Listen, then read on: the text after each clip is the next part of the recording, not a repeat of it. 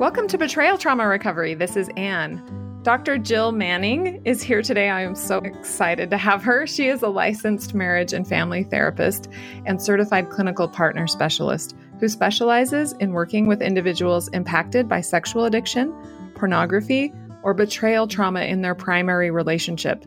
In addition to her clinical work, Dr. Manning is a researcher, author, consultant, and activist. She has been featured in numerous television and radio programs, and in 2005 was invited to testify before the U.S. Senate Subcommittee about the harms of pornography on the family. She currently serves on the board of directors for the Association of Partners of Sex Addicts Trauma Specialists. You know that as APSATS. Our audience knows APSATS well as the board of directors for Enough is Enough. Dr. Manning is a native of Calgary, Alberta, and currently lives in Colorado with her family. Welcome, Jill. Thank you. I'm excited to be here. I am so excited to have her because so many women are wondering about couples therapy. We have women in our groups who are asking questions, who are saying, hey, I need a good couples therapist. Where should I go? And that's what we're going to talk about today. I've seen two different situations with couples therapy that I'm just going to introduce this topic with, and then we'll talk about it from there. Number one, many men are going to therapy and the women aren't seeing a big difference. And so they think, well, if we get a couples therapist and I'm involved, then maybe I'll see the improvements that I'm looking for. So there's that element of it. Another element is that they're seeing their marriage issues as marriage issues or communication issues rather than as an abuse issue or as a addiction issue. And Lundy Bancroft, he does not advise couples therapy in any way, shape, or form unless the abuser has taken full accountability for his abuse and there have been no abuse episodes in the last 2 years.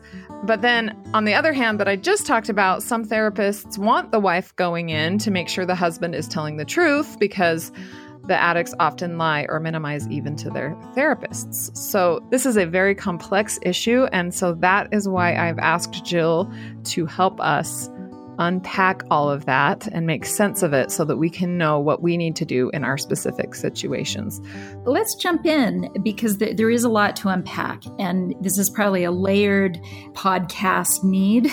So I want our listeners to be realistic that I'm hoping we can cover some good ground today, but it is complex. And anytime we're dealing with human beings, and especially human beings in relationship, there's so many moving parts. Situations are unique. And I'm sure there will be listeners that may find exceptions to every guideline and rule I'm going to outline today. But as a marriage and family therapist who's been working 17 years in this field and specializing in partners for the bulk of that, this is an area I feel really passionate about because I see a lot of harm being done to individuals and also to marriages themselves when couple therapy is not timed well. And the timing is really key. And we're going to get into that today. But I want to introduce this idea, what I'm calling the rule of five, rule meaning guidelines. I want us to start right from the beginning. And let's think of traditional couple therapy. Okay, let's start that as a reference point for this conversation.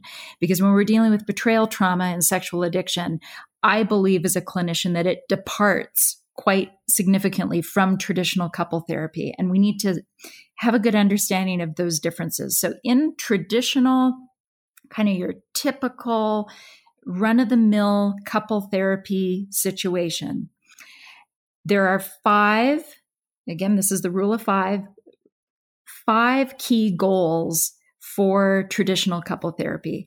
The first one being supporting a couple in identifying sources of conflict. Number two, helping each person in the relationship identify their own participation in conflict and issues that may be coming up. Number three would be helping a couple realize healthy expectations for the relationship and one another. Number four is defining how the relationship's going to work, the boundaries, the roles, the division of labor, all of that. And then fifth, improving the skill set of a couple, whether that be communication, intimacy, conflict resolution. So I'm calling those traditional rule of five main goals in traditional couple therapy.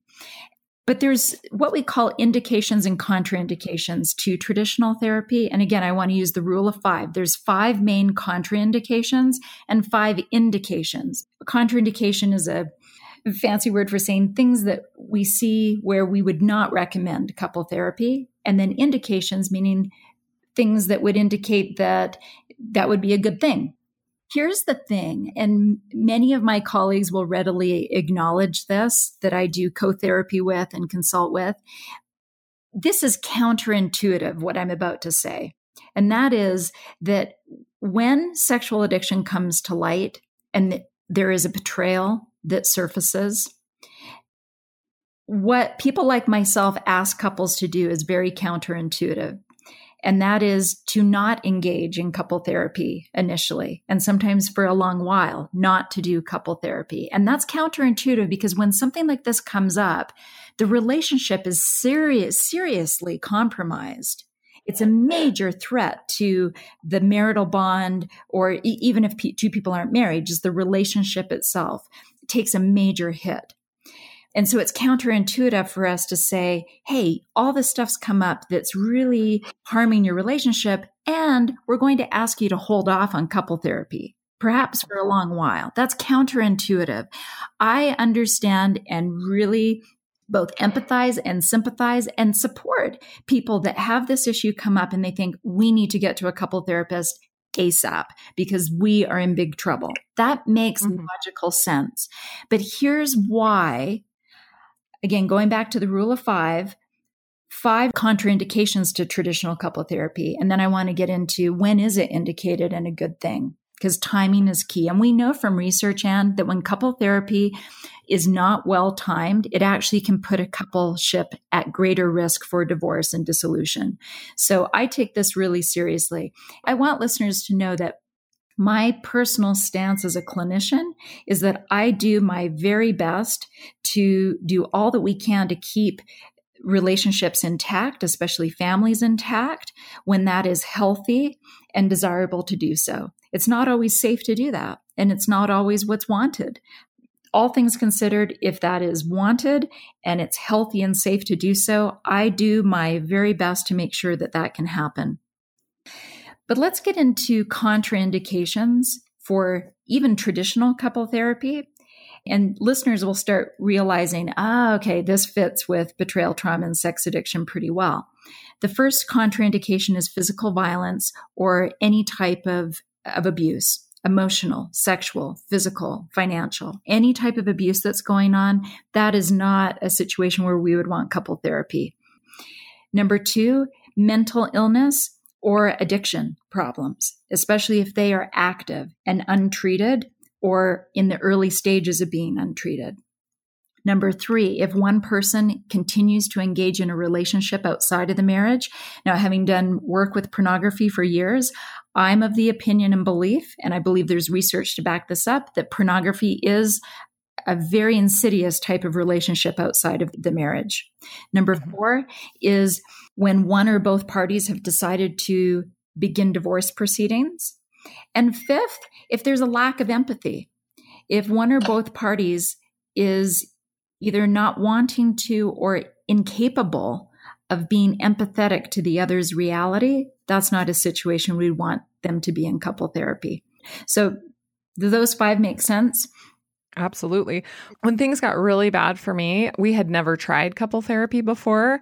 And I was like, okay, we have to do this because we have to do something.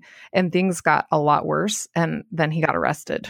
So for me, he became more abusive because it was like, oh, now's the time I can unleash all my resentments toward her and all my feelings based on all my erroneous thought processes that he had. Right. And he just became more and more abusive through that process.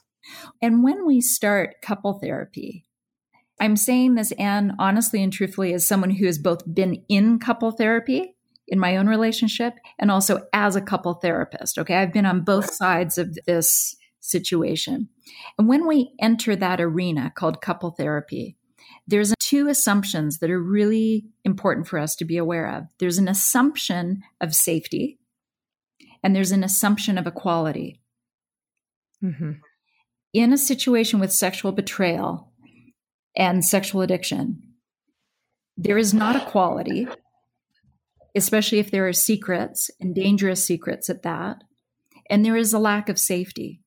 So if you have a traditional couple therapist in the room that is not well versed in the dynamics of sexual addiction, gaslighting, and the emotional abuse, and also the physical risks that this issue can bring up, it's not a good situation to be in. The risk of gaslighting and the emotional abuse in really subtle and sometimes blatant ways can enter into that space. It pollutes the ability for that space to hold both people in an appropriate way and for there to be healing to occur because everyone's protecting themselves in that. Okay. Let's talk about when it is indicated, when it is a good thing to do, because I think it sheds light on what I've just shared with the contraindications. In my practice, and when I look at the research, and also when I just look at results, but I see what's working with couples around the country. Again, rule of 5, there's 5 things that I believe help make couple therapy indicated. 1 is sobriety. 2nd is that there's been a disclosure. And there's different ways to get the truth out. I don't want anybody to think there's a cookie cutter, only one right way to do that. The truth can come out in a number of ways. It's common for that to be in a therapeutic disclosure, but it doesn't have to be. But I want a couple, before they're going into that type of space, that the truth is on the table. Both people, the secrets, everything's out in the open. Number 3, that trauma and mental illness have been appropriately treated and addressed if those are issues in the mix. And we know in most cases they are, right? 2/3 of pornography addicts we know have a mental illness of some sort. 44% have a personality disorder or traits. So chances are good that we do have mental illness in the mix. And with partners, we know that roughly 70% experience PTSD symptoms and experience trauma. So again, number 3 is a big one, that trauma and mental illness be appropriately diagnosed and assessed and treated. That's big in and of itself. Number 4, that there be empathy, the ability for both to empathize, which we all know with sex addiction. Empathy in and of itself is a big roadblock for a lot of sex addicts in their healing. That can be a real process in helping them get back online with having healthy human empathy. And then also number 5, the desire to reconcile. So again, in overview, sobriety, disclosure, truths on the table, trauma and mental illness are assessed and being treated. There's empathy, and we have a desire to reconcile. When those 5 things are in the mix, that can be, and I don't want to say for everybody, but generally speaking, that is a good basis for the timing of couple therapy.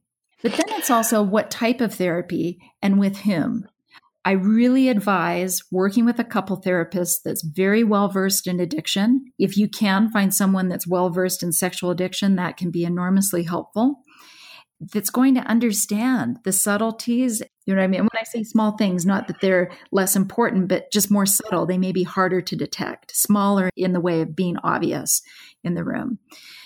So 2 things concern me when we're talking about this. The first is that if empathy is not present, I have heard people talk about empathy training and helping the addict learn how to mimic empathy when they're not actually feeling it so that they can learn the mechanics of empathy, but end up faking empathy. They end up learning scripts for empathy rather than actually becoming empathetic, which can cause a wife to be more confused because she might be more abused by the empathy, being jerked around by this, like, oh, he's acting empathetic now, but he's really still acting out and she doesn't know. Let's talk about that first, and then I'll hopefully remember my second thing. So one of the most important things that I want for partners to gain in their own recovery process is coming home again to their gut, reconnecting to their gut. And empathy really is hard for a human being to fake, because if someone's really connected and they have a good working gut, you'll know there's something missing in that. For a strong therapist that really understands how critical empathy is, both the reception of empathy and the giving of empathy, right? That she in her gut reads accurately whether that's the real deal or not, and whether he's able to have the skills. And I know I'm speaking in a gender segregated way here for ease of conversation. That's really, really important. Now, I want to introduce a couple of ideas here that sometimes aren't included in this conversation of couple therapy, Anne. And that is, I do see a place for couples meeting with a therapist, but it's not in a true couple therapy situation. It may be treatment planning. It may be psychoeducation. It may be preparation for a disclosure.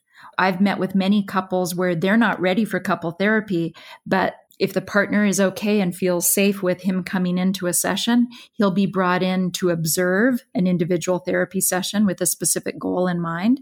And she can also do the same. I have 2 women that I'm working with right now who are not involved in couple therapy, but they attend individual sessions with their husband.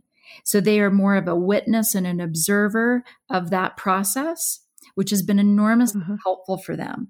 Again, you need a skilled therapist that can set that up well, but that's an option that can be a good in-between. Let's say a husband who's sexually addicted is struggling with empathy. There's 2 scenarios that I could see working really well in the early stages of empathy training. 1, 2 therapists and the wife and husband meet together in a joint session and have a very specific set of interventions set up where she's able to be fully supported and that process is observed on her behalf, and likewise for him. It's not couple therapy, it's a joint meeting, and there's specific work that's being done around empathy.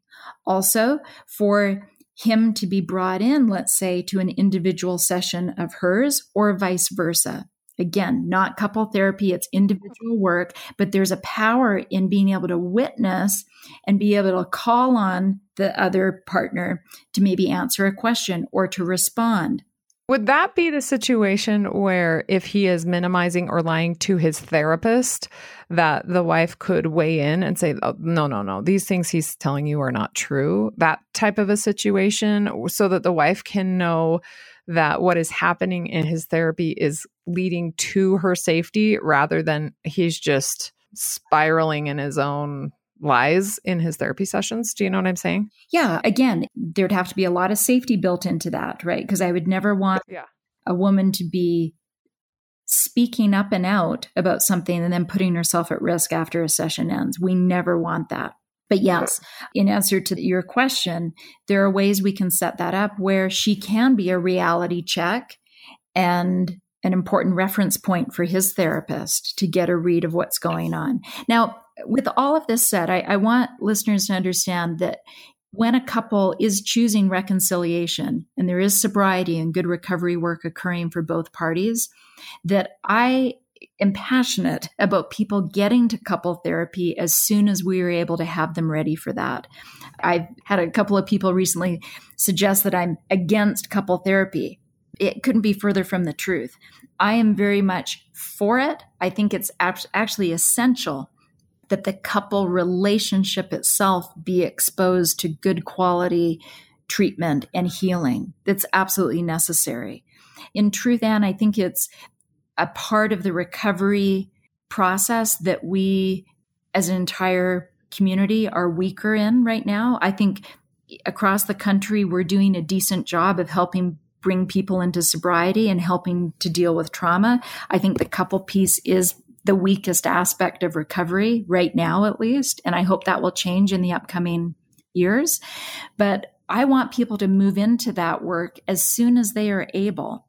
But I think where I see a lot of harm done is when couple therapy is not timed well. And again, going back to the rule of 5 for contraindications and indications, if people use that as a guide, it really can help reduce the risk of timing that poorly. Right.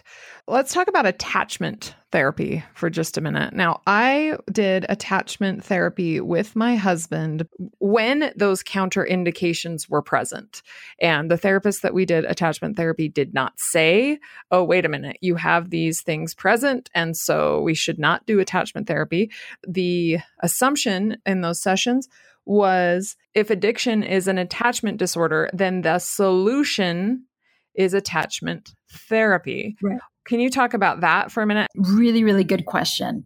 And again, it's counterintuitive, isn't it? Because that really is the logic that's being used by many many people seeking therapy and many people providing therapy. If this is rooted in attachment wounds that have not been healed or trauma that's unresolved, then therefore the solution would be attachment work. I get it. And we have to be really careful because healthy attachment work must be founded on safety. Nobody attaches without lack of safety, unless it's a really anxious, unhealthy, dysfunctional attachment, a trauma bond, let's say. Okay. Mm-hmm. But in terms of healthy attachment, safety must be there. And we must have trust and respect, equality, consent, right? All of the elements of healthy intimacy also apply to healthy attachment. Again, the timing, I think, is critical with anyone that's dealing with attachment wounds, both in their histories, but also with one another. So I recently spoke with an international trainer of emotionally focused therapy, which is one of the most common attachment-focused therapies right now, and it's very well supported in the research. It's actually one of the top types of therapy I recommend couples seek out. I express concerns around some of the harm that I'm seeing done with attachment-focused therapy in sexual addiction recovery, namely that people are engaging in that before safety is established and honesty is established, or even sobriety.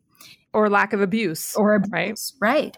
And they 100% agreed with what I'm saying today, that there must be sobriety, there must be honesty on the table, and some key things managed first. Trauma, mental illness, addiction care really put in place before we can help couples get to what they call softer emotions and really looking at patterns. And here's one thing, and that I want to really, really stress, is that when couples go in for couple therapy, again, there's this assumption of equality, and we look at patterns, okay?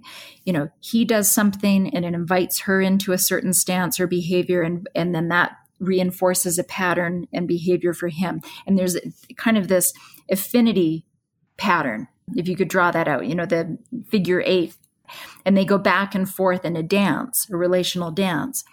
Well, that works for a lot of common marital issues. That's not a helpful perspective, though, if there's such a power imbalance in terms of secrets and addiction. And abuse. I think we should always include abuse here, right? Too. Abuse. Yeah. I mean, abuse is not in every single situation, but in many it is. You're right. So what I see happening is if someone's in attachment-focused care and it's poorly timed, or the therapist doesn't understand the intricacies of SA work, there's this really harmful dance that can happen in which, and I'm going to completely paraphrase and overgeneralize with this, but there's a suggestion that, well, she may be withdrawing or being too critical, and then that invites him into looking at porn and acting out with prostitutes. And the more he does that, that invites her into being more critical. It's ludicrous. Mm-hmm. It's ludicrous to suggest that she in any way is to blame or is participating in him acting out. It does so much harm in having women feel blamed for those behaviors. Absolutely. Yeah, that's what I worry about with couples therapy, is that very situation. Or same thing with the abuse, right? It's the dance of she asks him to cut the tomatoes and he feels shame. And so he yells at her and screams in her face, And there's something that we call false equivalency, right? We're making a false equivalent of two behaviors. She's critical and he's acting out with prostitutes. Okay. Yeah. Right. Or she's critical and he's punching walls. Right. Those types of false equivalencies I see as highly dangerous and harmful for both parties, as well as the relationship itself. We look at genuine patterns of withdraw, pursue, withdraw, pursue. There's all sorts of combinations couples can get into, but we have to have that couple be at a place, again, where there's sobriety, disclosure, trauma and mental illness have been addressed, there's empathy being built or there, and there's a desire to reconcile. Then we can look at certain patterns, and we've got a level playing field. We have equality in the room. We have safety in the room. We can identify patterns where there is equivalency. But with SA, there is not equivalency. she cannot cause or cure any of his acting out behaviors. And when a man, for instance, I had someone recently suggest, well, I feel so much guilt and shame when she does this, therefore that's what causes me to act out with pornography. You need someone that can completely kibosh that. That is immature nonsense. No, you acted out with pornography because you do not have good skills yourself for dealing with loneliness, anger, stress, and your emotions. That is an individual issue. And actually, the irony is that as a licensed marriage and family therapist, I'm becoming more and more convinced that individual therapy that may include some joint meetings, going back to some psychoeducation work and some treatment planning work, right? That can be effective. But the true couple therapy, I believe, needs to be postponed until we have that rule of 5 in place. At that point, I see incredible results. When couple therapy is well timed and we have that rule of 5 in place, I see people being able to really focus on attachment and really heal. And let me give a positive and negative example. I'm working with someone right now who has been in couple therapy for 2.5 years. And the focus has been attachment work and working on trust and intimacy and communication. She came to me 2 years into that 2.5 years of couple therapy. She had some of the worst trauma I've seen. She would be shaking in the room, okay, uncontrollable shaking that would seem to come out of nowhere, extremely traumatized. And part of the focus of couple therapy was forgiveness. And I asked, do you have a safety plan? In your gut, do you feel that you have the truth? The answer was no. None of that had been in place. So it made sense to me, hey, as a couple, they're not moving forward because she's still on the 7th floor of a burning building. We have to get her out of that situation before they can really work on the coupleship. Lo and behold, they continue the couple work. And I'm now advocating for a second disclosure. He had done a disclosure, but in her gut, she didn't feel that it was complete. And it had never been polygraphed. Now, I don't want to suggest every disclosure needs to be polygraphed to be full and complete. It doesn't. But in a growing number of situations, we're seeing polygraph have good results. In this case, she chose polygraph. Lo and behold, it comes out in a second disclosure. There was a whole category of acting out she knew nothing about. It was impossible for that couple to heal. He was in the couple therapy holding secrets that were quite dangerous. And she was in the session not feeling safe at a very deep level, a cellular level, and was not safe with him. It's not until we were able to put a stop to the couple therapy. Well, actually, what happened was they stopped it. They spun out of it because they decided together as a couple, this isn't working. Well, it wasn't working because they didn't have the foundation necessary to have it work. In the individual work, we're finally getting some traction. And guess what? They're burnt out of couple therapy. I'm having a hard time getting them convinced that this could be a good thing because they've spent 2.5 years spinning their wheels and in fact doing more harm to the relationship and attachment. On the flip side, let's talk about the positive. I worked with a couple. She came to me initially. I was able to collaborate effectively with his individual therapist. We were able to really do solid individual work, get trauma under control. We were able to get addiction under control. We had a polygraph disclosure. It took him three tries on the polygraph test to get the whole truth out. Each time he would fail, there'd be another category of behavior disclosed the next time. We finally got the whole truth out. And after that point, we had 90 days sobriety established. We had a disclosure, trauma and mental illness, depression for him, trauma for her were being managed. We chose a therapist that understood addiction but focused exclusively on couples. We launched them into couple therapy. And guess what? They're doing beautifully well. They're really moving forward. So to me, it contrasts the power of timing that effectively. And that's when I see marriages really thriving and healing and becoming stronger than they ever were. So timing is key, as well as finding a therapist that understands this issue. And you may have to shop around a bit to be a good consumer of mental health services, just like we are with dentists, doctors, lawyers, any professional service. Be a wise consumer. Ask them what their approach is. Share your concerns. Ask them. when you're shopping for a therapist, ask them if there are any contraindications to couple therapy in their view and what the indications would be. I think that speaks volumes about someone's theoretical background and approach to couple therapy. I think also someone who has a way of assessing a woman's safety. That's why I think APSATS is so important. The multidimensional partner trauma model with safety and stabilization as the first phase to make sure that those things are addressed properly, both in terms of abuse and in terms of the truth and all of the things that you need, right, to be able to have safety. The therapist that I did couples work with, there was absolutely no talk of, are you safe? What does it mean to be safe? How do we establish safety? There was nothing like that. It was attachment will solve all of these problems.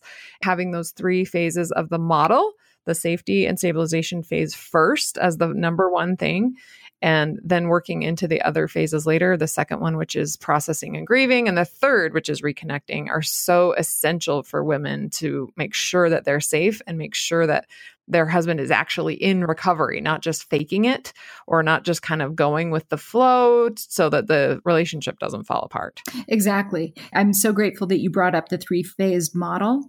And typically it's in the middle to the later second phase of that couple therapy, from my perspective, works well, or even the third in some cases if trauma's been really elevated and severe, but certainly not in that first, building safety and stabilization.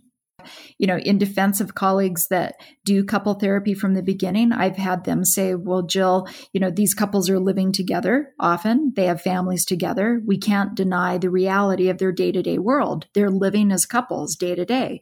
So we can't just ignore that for months while they're in individual therapy. I understand that. And I think there's ways, if you have good individual therapists that have releases and can collaborate and coordinate important details, or to have occasional joint meetings, but it's not couple therapy and those boundaries are clear. I've seen that work extremely well. But true deep, where you're being vulnerable with one another, sharing deep and vulnerable feelings, working on attachment, I just have never seen strong results or good outcomes unless there is safety and that rule of five, going back to that. Mm-hmm. Yeah, I'm so grateful for that. So Jill, you are on the APSATS board, and all of the coaches here at Betrayal Trauma Recovery are APSATS trained. There are women who are a little jittery about seeing a coach in conjunction with a therapist. So while I have you here, can you tell our audience why you think our APSATS coaches are so amazing?